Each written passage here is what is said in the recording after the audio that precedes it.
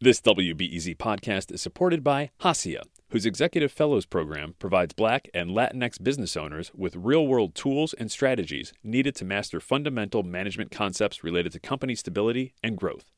Registrants learn through one-on-one executive coaching sessions with subject matter experts in the areas of finance, business development, operations, and legal. More info at haciaworks.org. Sometimes you just need a quick overview of the news. Other times you need a deeper understanding of what's going on. The Rundown podcast has all of that, and it's Chicago-based, so you know what's up in your neighborhood and across town. Listen to The Rundown wherever you get your podcasts. I'm Justin Kaufman, and this is Reset.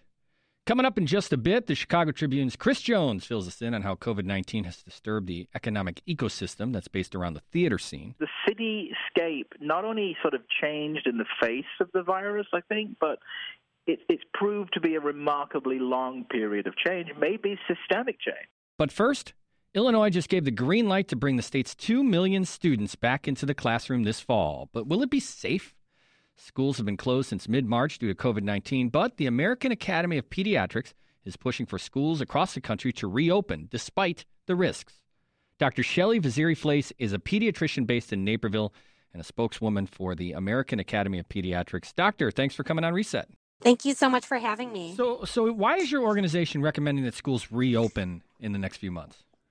It's interesting because we live in an era of headlines and the one-liner, and there's definitely more context to this, and it was the result of a risk-benefit analysis, specifically when it comes to kids. Whether we're talking about urban settings, suburban settings, rural settings, there's going to be a diverse range of situations that will keep evolving as well. Yeah. And so it was important for the Academy to put this out, say the primary goal is operate from a standpoint of kids should physically be present in school, and then we're going to tweak from there. Well, let's ask. I worry about that, and I don't worry about that. It might not be the right way to say it, but the idea that you'll hear public experts say, public health experts, across the country, warning about a second wave coming up. What can happen in the fall? Is it smart to put kids back into school? What the governor released was just guidelines to the school districts who could make the determination on their own. So when you're talking about guidelines from the American Academy of Pediatrics, essentially talking about getting kids in school and how important it is to get them back in school, it does feel like almost like a contradiction to some of the ways the other public experts are going. So how do you talk us through that? And certainly as a society, we can look at restaurants reopening, bars reopening, and then schools reopening. Part of why we can say this is when you look at a risk-benefit analysis, kids under 10 especially, but kids in general have been relatively spared the serious side effects of this illness. We're seeing that kids are more likely to be asymptomatic. Kids are less likely to transmit the disease. So I think that it's important to talk about kid-to-kid transmission, adult-to-kid transmission, a kid-to-adult transmission, and adult-to-adult transmission. And even though it's an 11-page Academy document talking about kids returning to school, special considerations are talking about adults in terms of break rooms and gathering together and still having virtual meetings, because it's really the adult contact that is most concerning when it comes to the spread. Yeah, you have all the takeaways and guidelines are on your site, and it's fascinating because it goes into everything that we've been talking about social distancing, about how the classroom's going to look, but it also talks about things we haven't thought about: lunchtime, recess, buses, playgrounds, the ancillary things that go along with opening a school, activities. Choir and band, you're blowing on instruments, exactly. Talking about respiratory droplets. That's right? What I mean. There's a lot in this that you're like, we could do 20-minute breakout segments on each one of these things, from band to recess to buses and so on. So there's a lot. There's no way to eliminate risk. It's all about mitigating risk, for sure. So when you talk about student interaction beyond the classroom, that's where the schools lose a little bit of their ability to control that risk in the sense that kids can do a little bit more, be more free than they could be maybe in the classroom. True. And that's why there's an emphasis on 4 things. First of all, being asymptomatic. It's so important for families. If you have any signs of a fever, and this is going to be an issue, whether we're talking about temperature checks or if the district is going to trust that families are doing temperature checks, they have to be asymptomatic. Face coverings in an age-appropriate way, hand hygiene. I can't believe we still have to talk about proper hand washing for 20 seconds, singing the ABC, the alphabet song, but we do apparently. And then physically distancing, I always prefer the term physically distancing to social distancing because we still want our kiddos and us to socially connect.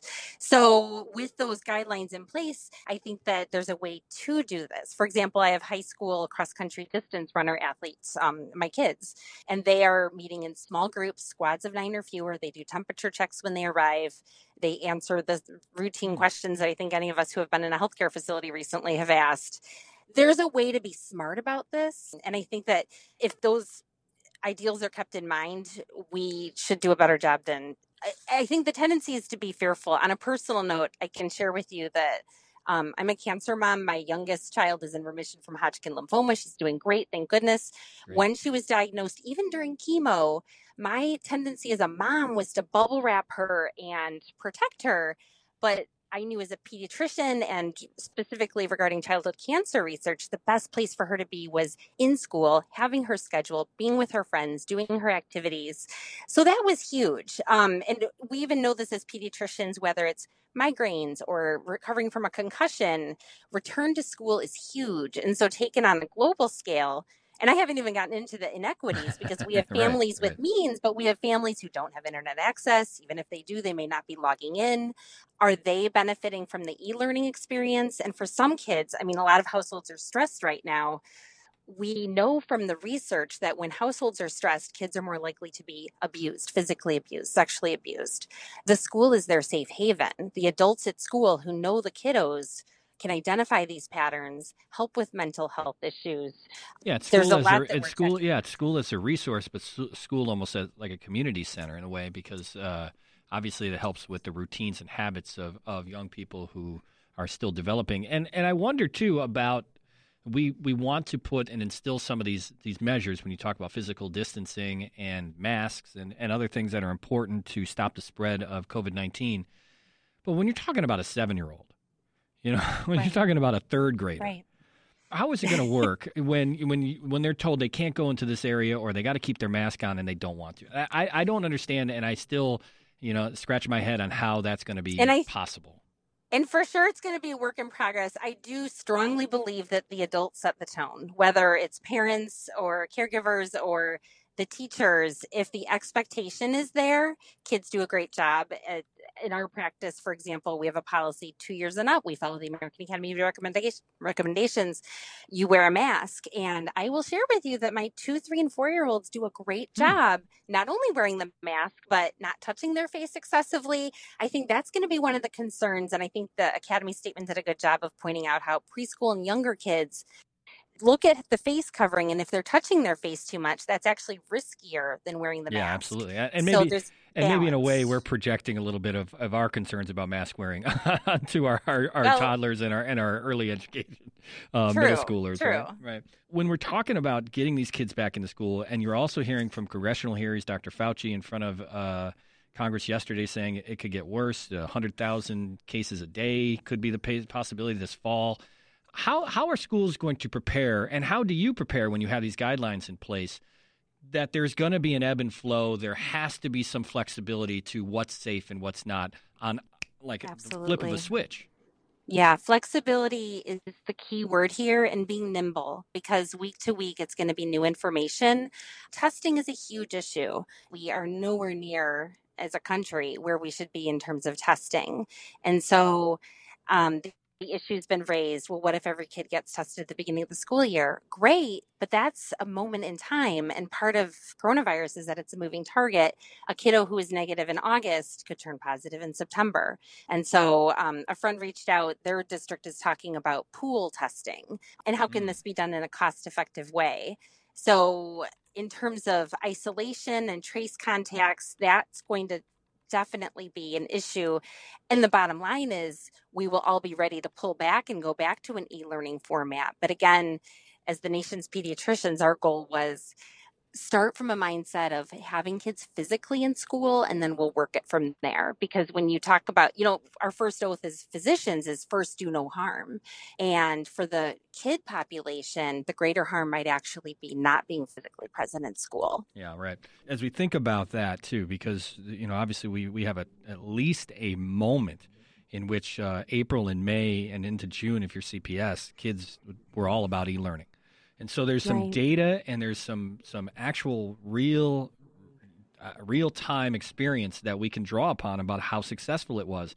And when we look at it, you're absolutely right. There still is a big question about the digital divide in this country and how some are able to adapt to the situation and some are not. Right. And certainly if you're coming from a home that doesn't have the economic means, doesn't have the emotional support, a lot of kids simply weren't even showing up. And I can report to you that the kids that I see in my office, again, we see birth through college. I would be hard-pressed to think of a child who was excited to log on. It just was not. The report from the kids and the adults is that it just wasn't the same. Yeah. Well, Dr. Shelly Varizi-Flais, spokeswoman for the American Academy of Pediatrics, they just put out their recommendations for safety guidelines for getting back in the physical school space. We're going to continue this conversation throughout the summer. I find it just so crucial because it's less about what the government essentially says are the guidelines. It's more about what we can do as a society to get back on track and being fully well aware of the effects of this pandemic. Dr. Varizi-Flais, thanks so much for joining us today. Appreciate it. Thank you for having me.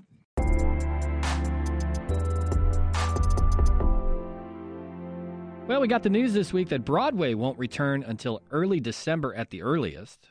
But will that be too late? Las Vegas heavyweight Cirque du Soleil just filed for bankruptcy protection, and more regional and local theaters are cutting back or even closing up shop permanently. But we do have Hamilton on film coming this Friday. Well, only if you have Disney Plus or if you're a top-flight theater writer who likes to get an advance copy, like, say, chief theater critic for the Chicago Tribune, Chris Jones. Hey, Chris. Start out with a little shade, I see. Yeah, I see. Before we get into the Hamilton, let's talk about Broadway. This decision wasn't necessarily surprising to push it back, but I know that Broadway was really hoping to get things back on track by summer or fall. Yeah, I think, it is looking actually now really like the spring before Broadway is back. The problem is, a fairly obvious one. They don't know how to make these theaters safe at this point, and they further don't know how to make them economically viable. With international tourism in the tank, with travel bans, on both sides of the Atlantic, a lot of these shows are tourist-dependent. There's no sense of when tourists are coming back to New York City. And I think the ability to sort of profitably produce theater in those big Manhattan theaters is very questionable. And so at this point, they've no choice, really, but to keep kicking the can down the road in the hope that things will improve. I mean, the lights being dark on Broadway must be such a surreal thing. But I also wonder about those old Manhattan theaters are so ancient. And they got to be hard to retrofit and change and be ready for a socially distant new normal. So I would assume that there's a lot beyond just opening their doors they have to figure out. Well, I would say that social distancing, if we've really been realistic, Justin, is impossible in those theaters. There's no way to social distance. Even if you sort of blocked off some seats, you've still got the ingress and egress. You've got a huge bathroom problem. You've got any number of issues in the lobbies. There's simply no way to do it. And I think a lot of the theater owners and the producers in New York have concluded that and decided that they are really looking at a post-vaccine reality, or at least an era when, say, the therapeutics have improved to the point where a critical mass of the audience feels more comfortable with taking the risk of going inside. Yeah. And also for all of the people who work on Broadway. I think about the crews and people who keep those theaters up, but also the actors. I mean, they're just out of luck in this sense because there's no industry to come back to.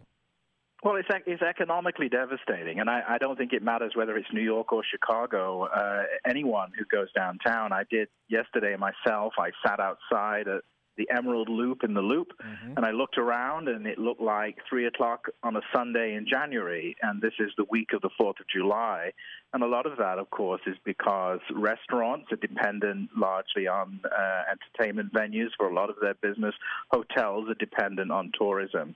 And in many ways, we really analyze it. The reason that people go to big cities is frequently for the sort of the city culture, which restaurants and theaters are so a part of. And the moment those don't exist, or go on this pause, as they say, then, what is it to go downtown for if you're not working downtown especially? I remember in March when the theaters closed, I was in New York that last night. Yeah, I remember that. And I remember coming out and thinking, okay, well, this is going to be maybe 3 weeks, 4 weeks, 6 weeks. I don't think anybody thought we would be looking at a year, which is essentially what we're now looking at. I mean, it was so outside of the realm of at least my thinking back then that it's sort of stunning to me. But we are, in fact, looking at a year without any of these things happening. And in Chicago, we have the same thing. We have a fall with no lyric opera. We have a fall probably with no orchestras. We have almost certainly, a fall with no international tourists. So it's just the cityscape not only sort of changed in the face of the virus, I think, but it's proved to be a remarkably long period of change, maybe systemic change. Yeah. Chris Jones is the chief theater critic at the Chicago Tribune. And, if you can't go to Broadway, which you can't, the next best thing is probably watching Broadway on TV. It must be nice, to have Washington on your side. It must be nice, to have Washington on your side. Of course, a little snippet there from Hamilton, which is coming, the film version is coming to Disney+. You saw it, you did the review yesterday in the Tribune, and I was struck by the idea and the notion that it's been tough to understand how you're going to replicate that moment, that spiritual moment even, when a whole group of people find, solace and joy in a piece of art that's in front of them. Yeah. And how you put that on a small screen, how you put that on a TV in a living room, how you capture that magic. But you say that this does, Hamilton. If you decide to watch this weekend, you're watching a very close replication of, as close as you could get, replication of what the theatrical experience was like. It's the entire show. It's done in the theater. It's the original cast. It's a multi-camera shoot. There's cameras in the wings and the mezzanine and the orchestra. It's mostly shot from the front, but not entirely. They did close-up fill-ins the following day. And the takeaway, if you've seen Hamilton, as many people have, is that you haven't seen these actors up close. And so you have the ability, for example, there's an especially moving segment, the Dear Theodosia segment, where Leslie Odom is basically singing about it's really two fathers, actually, because Hamilton's there too, singing about their children. And you can see these actors display a vulnerability that you don't really see when you saw them live in the theater. But I think that the event is very, very good. It's beautifully done. It will absolutely meet all your expectations, blah, blah, blah, highest possible technical veneer, all of that. But for me, Justin, there's a sadness to it, honestly, because it feels to me like I just watched it thinking how much I mourn gathering in person and thinking about, beautiful art. And it sort of reminds you to some degree of what we've lost, even as it gives this great piece to, a broader audience. And it's certainly worth saying that people who couldn't afford a theater ticket can now afford it, $6.99 or whatever, if you cancel straight away. That's an important factor. But there's also an element to Hamilton. This is the sort of the deeper thing for me that reminds you of what America was in 2015. And there's a sense of unity and hope in this piece of art that I think for people who are, say, nostalgic for the Obama administration and the moment of optimism and belief and unity, I think, and forgiveness and sort of togetherness that may have been illusory but sort of was there in 2015. That's now gone in the face of all of our problems, well documented as they are. And that just sort of set me off to a sad place, I guess. Yeah.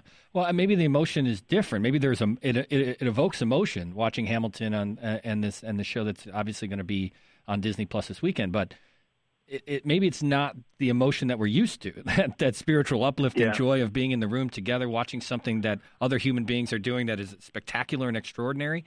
Maybe it's not. Now it's sadness and nostalgia. Well, I think, too, that the politics of it is that Hamilton, when you really look at it, is saying it's based on what you might call the founding mythology of America in many ways. And it's sort of saying implicitly that it belongs to everybody, that anybody can be a founding father. what America stands for is open to all, and that equity and inclusion is at the core of what America means. And yet it still respects the idea of democracy and of a country to believe in, I think.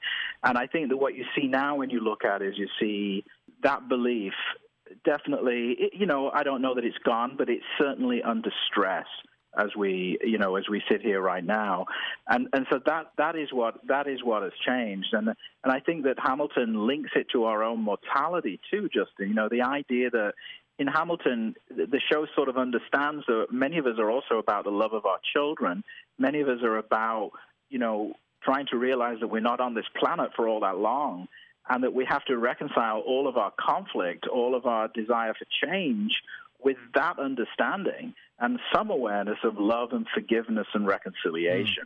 And words like love and forgiveness and reconciliation are in such short supply at the moment that Hamilton kind of brings back that moment not very long ago when people were more able to talk about that, for good or ill. But that is just where it is. As Tony Kushner famously said, the world only spins forward, Chris Jones, chief theater critic for the Chicago Tribune, and also author of Rise Up, Broadway and American Society from Angels in America to Hamilton. We're talking about Hamilton being on Disney Plus, debuting on Friday. But before I let you go, I got about a minute here. You had a great piece today about for-profit theaters. We saw Cirque du Soleil do bankruptcy protection, and the Mercury Theater here in Chicago and I.O. also closed in the last week. You kind of pointed at Blue Man Group as another possible institution in danger. There's a real issue here as we move forward. Are you going to expect more closings of theaters in Chicago in months to come? Yes, in a nutshell, yes, because they, especially the for-profit theaters have no revenue, and so when they have no revenue, they have fixed costs like property taxes and venue costs in general, and in some cases employment costs, and they are not going to be able to survive unless something happens, either in terms of state aid, possibly, or in fact, if there's some end to this endless sort of closure that we're sort of dealing with. I'm pinching myself at the moment because when you say Cirque du Soleil in Chicago to people, they think of 25, 30 years of those shows coming here, of them being these grand, fabulous experiences. And, here is you and I this morning discussing how that company has gone bankrupt. And if you'd said that to me a year ago, I would have said that is totally inconceivable. They are one of the most powerful entertainment colossi ever. And look, here we are. They're bankrupt. It's kind of staggering to me. You point out in the piece just the economic factors of something like that. Not having Cirque come to Chicago means not the restaurants, the bars, everything around. There's definitely a domino effect to these for-profit theaters closing. Well, I think it's time that, we do have to pay some attention to this, especially if you believe in a vibrant urban center. We don't want to go back to every other Midwestern city in the mid-1980s when people emptied out of the loop at 5 o'clock and didn't come back. I mean, we just don't want to go back to that situation. And I think we have to protect now in a safe way and obviously over time, but we do have to be aware now of the importance of keeping our city and all of its cultural riches, protecting those riches and also making them more inclusive so everybody can enjoy them. Chief theater critic of the Chicago Tribune, Chris Jones, joining me today. He's also the author of Rise Up, Broadway and American Society from Angels in America to Hamilton. Chris, thanks so much for taking some time out and talk to you. Good to talk to you. It's always my pleasure, Justin. You'll be back, soon you'll see. You remember you belong to me. You'll be back, time will tell. You remember that I served you well. Oceans rise, empires fall. We have seen each other through it all. And when push comes to shove, such a good song. Battalion to remind you of my love. Da da da da da da da da da da da da da. And that's today's reset. We made it over the hump, so it's all downhill for the rest of the week, right? We'll see about that. I do know it's going to be pretty hot the next few days, so take precautions and drink plenty of water. I'm Justin Kaufman. Thanks for listening, and we'll catch you right here tomorrow. You'll be the one complaining when I am gone.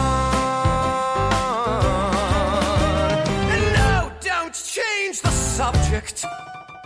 'Cause you're my favorite subject. My sweet, submissive subject. My loyal, royal subject. Forever. If you need a break from the news, WBEZ's Nerd Out podcast is here for you. Our show is all about delight. We laugh about what's happening in pop culture and feature thoughtful interviews with fascinating people. We even have a monthly book club. Listen to Nerd Out wherever you get your podcasts.